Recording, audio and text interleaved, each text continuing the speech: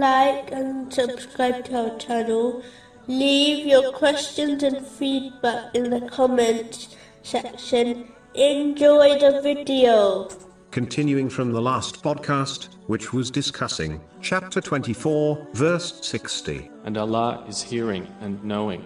Allah, the Exalted, is all-knowing, as nothing escapes His knowledge, whether in the heavens or the earth, whether visible or not. The knowledge of Allah, the Exalted, has no limit, it has no beginning, and no end, and it is innate, meaning, no one gave it to Him. Every creation, which possesses knowledge, has been granted it by none other than Allah, the Exalted. The knowledge of the creation is limited, and has a beginning. Allah, the Exalted, is fully aware of one's outer and inner beings at all time.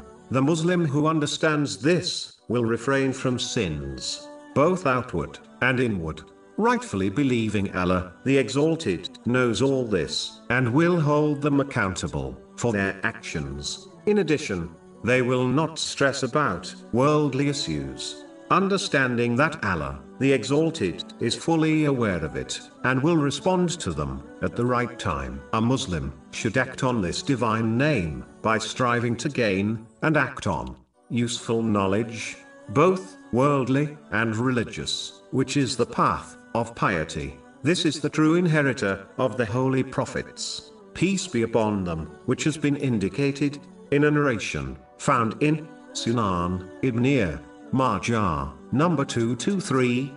Moving on to chapter 24, verse 61. There is no blame upon you whether you eat together or separately. It is important for Muslims to only obtain and utilize things which are lawful according to the teachings of Islam. It specifically mentions lawful food, but can apply to all lawful things. Obtaining and utilizing the lawful is the very foundation of piety. It has been made clear that Allah, the Exalted, only accepts the lawful, in a narration found in Sahih Muslim, number 2342. This can be applied to all things, whether it is actions, charity, or something else.